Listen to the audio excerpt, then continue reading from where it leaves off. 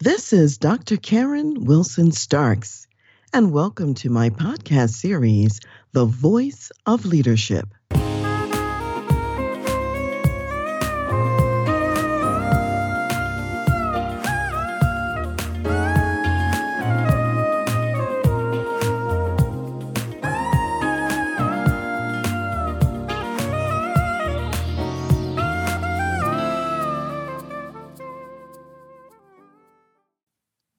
One of the most difficult challenges to deal with in the work setting is to really face the loss of a work colleague.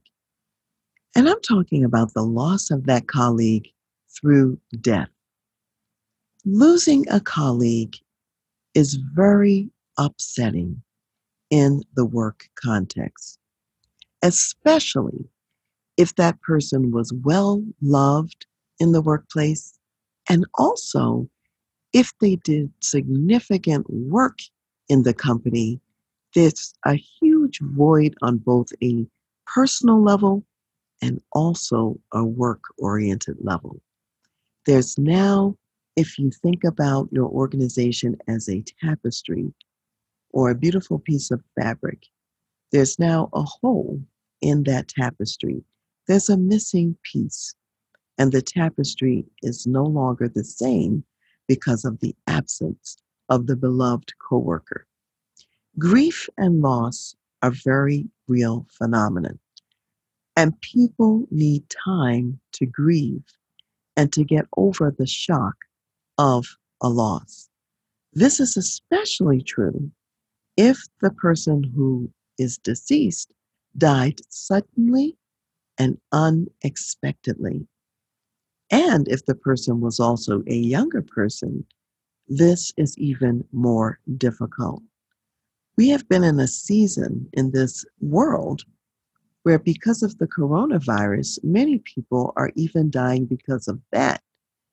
And younger people, or people unexpectedly, or even suddenly. So many workplaces are facing this phenomenon and this difficulty. In other situations where maybe the person has had a long illness for a number of years or a number of months, and so the decline may be gradual, the workplace has a little bit of time to start preparing and to get ready, or to even consider the possibility that the person may no longer be here. However, sudden loss is difficult to navigate through. So I want to share just a number of things about that process and what you can do in the workplace. Many years ago, Kubler-Ross, a researcher, wrote a book, and she also wrote a 5-stage grief process.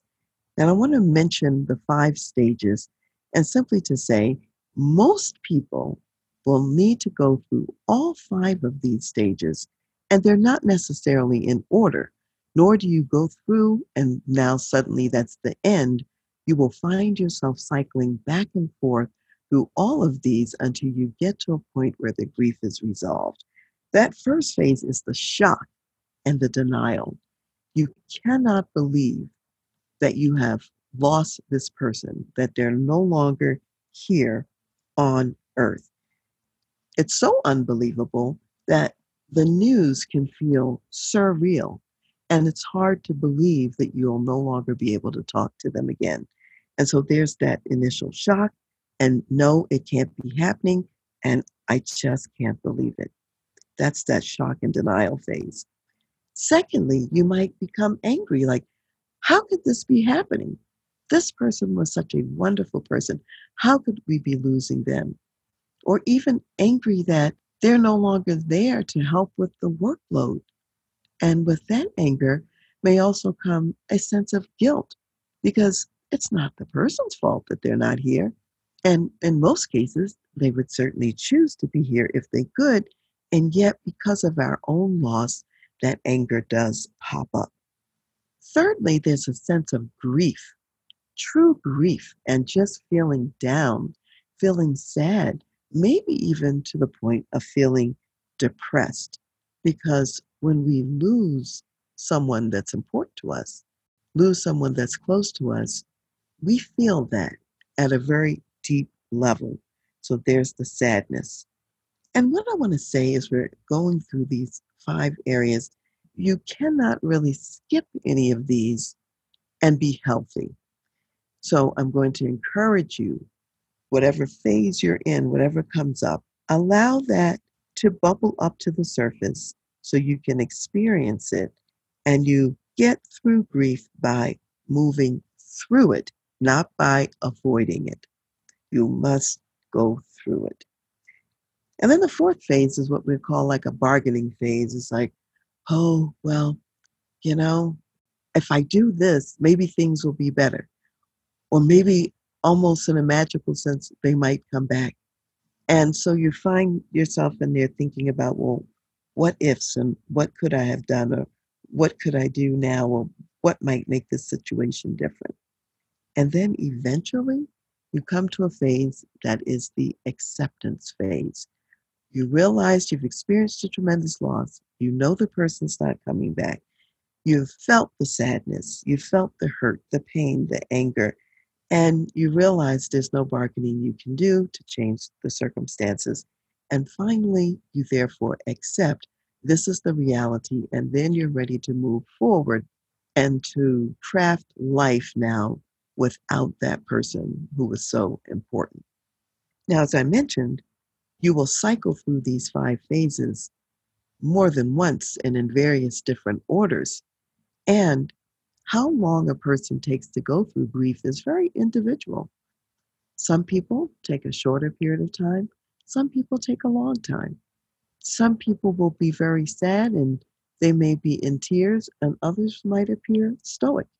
Everyone processes the grief, experiences it in their own unique way. What you want to realize, though, is that grief does take up space in the heart and mind of each person. And because of that, in the workplace, people may be slower when doing their work. They might be distracted. They might have thoughts about their own mortality and some fears about that. It may even open up wounds from past losses and past griefs of other friends or relatives. And for a period of time, people in your workplace may be just less efficient or less effective. And this is especially true the more people felt close to the colleague. So when you're in a situation like this, you want to be very flexible in your workplace. There are some who, upon hearing the news, they really can't work anymore that day. They might have to go home. There are others whose workloads might need to be temporarily reduced. There are some who may just need their top core priorities to focus on, and maybe they just get a little grace on some of the other areas. Not everyone is going to need this. Not everyone is going to feel it, but some of your workforce will. So it's not one size fits all by any means, and you want to be sensitive to where your people are and what they need. As the business leader, you also want to communicate to your workforce about this loss and this incident that's happened. You want to give facts about the situation, whatever can be shared. You want to express condolences and leave room for feelings that come up, including as a business leader, your own feelings about loss and missing this person or the shock that you may be in. You also want to offer to your workforce, you want to say to them, let us know what you need. That includes the flexibility in the work schedule or whatever to get through this season.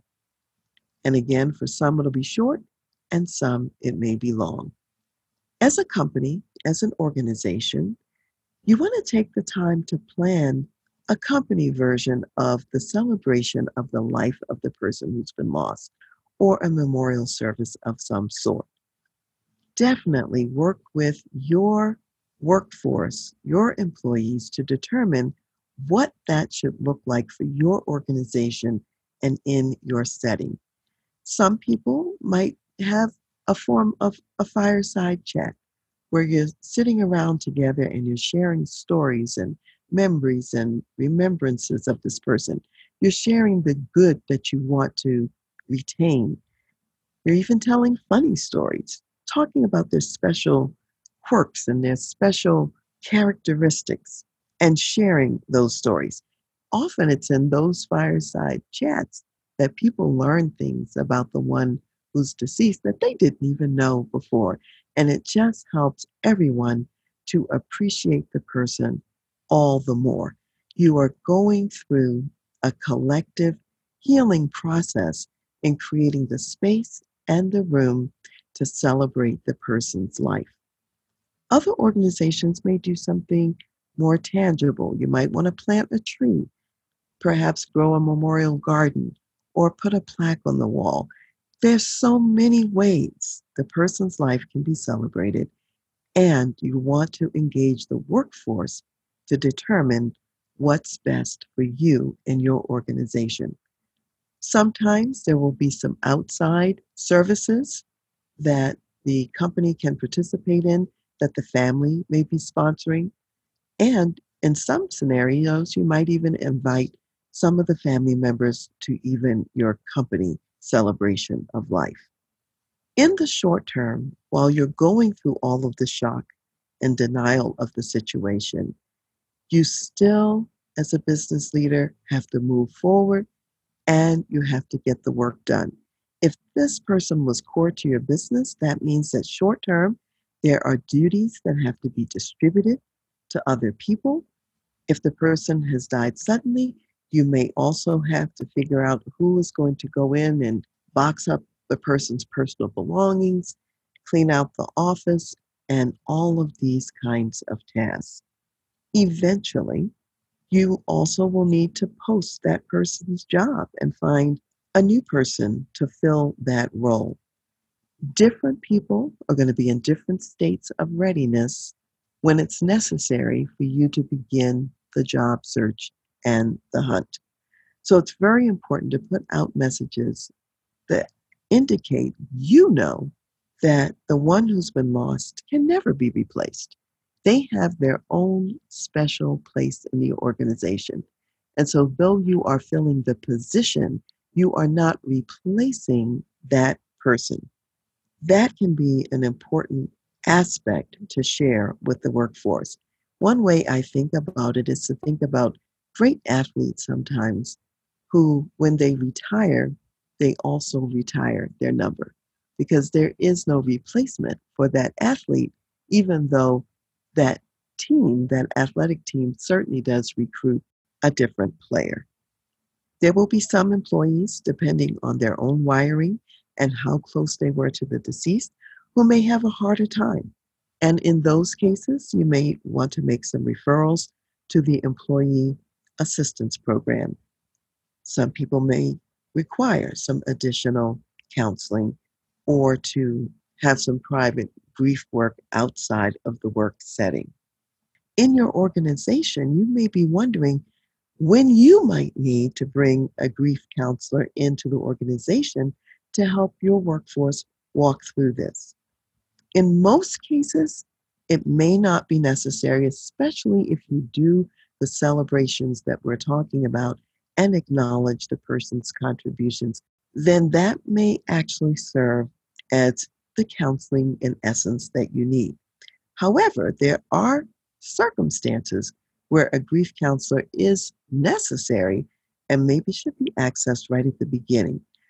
If you've had like a catastrophic and traumatic event in the workplace, such as a shooter comes in and shoots a number of people, and maybe this is the only one who dies, but this is a traumatic event, there's that tragedy, that probably will require some collective grief counseling work on the part of the workforce. Or if, let's say, because of the COVID-19 pandemic and an outbreak in your business, a whole segment of people were lost as a result of that, that probably will require a grief counselor, or perhaps the death is under unusual circumstances, such as the person takes their life at their desk at work, or it's a suicide, or a murder, or something of that sort. Each situation is different. And what you want to do is gauge where your workforce is, find out what they need, continue to communicate all along the way at different stages. And when it's clear they need something that has not yet been provided, then take the steps to provide what's needed. Here's something to keep in mind. How you handle this loss and how you treat the memory of the one who is gone is speaking volumes to your workforce that is remaining. And you want to communicate to your workforce the value of people in your business. If you move on as though it's business as usual, there's no time to acknowledge the loss or the memory of the person. People in the workplace may feel a sense of being devalued. They may feel as though they're being treated like replaceable cogs in a wheel.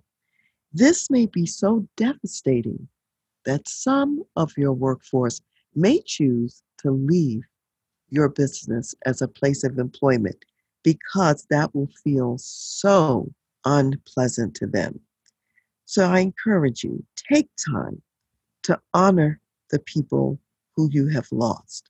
Show your values as a company in how you honor those people. Let your employees be proud of the company and what you stand for because of how you walk out those values in this difficult time of loss and grief of a coworker. And if you would like more assistance on this, more information, please feel free to reach out to me, and I'm happy to walk with you through the specific steps that might make more sense for you and your organization. As an executive business leader, you have many difficult decisions to make every single day. And it's important to think about, how do you develop your people? How do you launch and develop high-performance teams? And how do you create a culture that wins every time? If you would like to take a look at your organization and to talk about the wisdom and guidance that would propel you to create a best place to work and also competitive advantage, then I invite you to apply for a consultation to work with me. Go to my website, www.transleadership.com, go to the services page, and under organizational consultation, you will see a tab that says Contact Us. That's where you request a consultation. So if you are an executive business leader in a medium to large size company, then I look forward to receiving your application and having a conversation with you.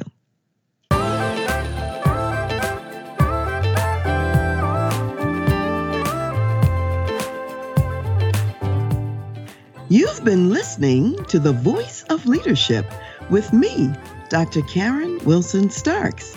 And I want to give a special thanks to jazz saxophonist Ron McMillan for granting us permission to use his gifted music on our show. Thanks for listening, and remember to go to my website, transleadership.com, for more strategies, insights, and leadership resources.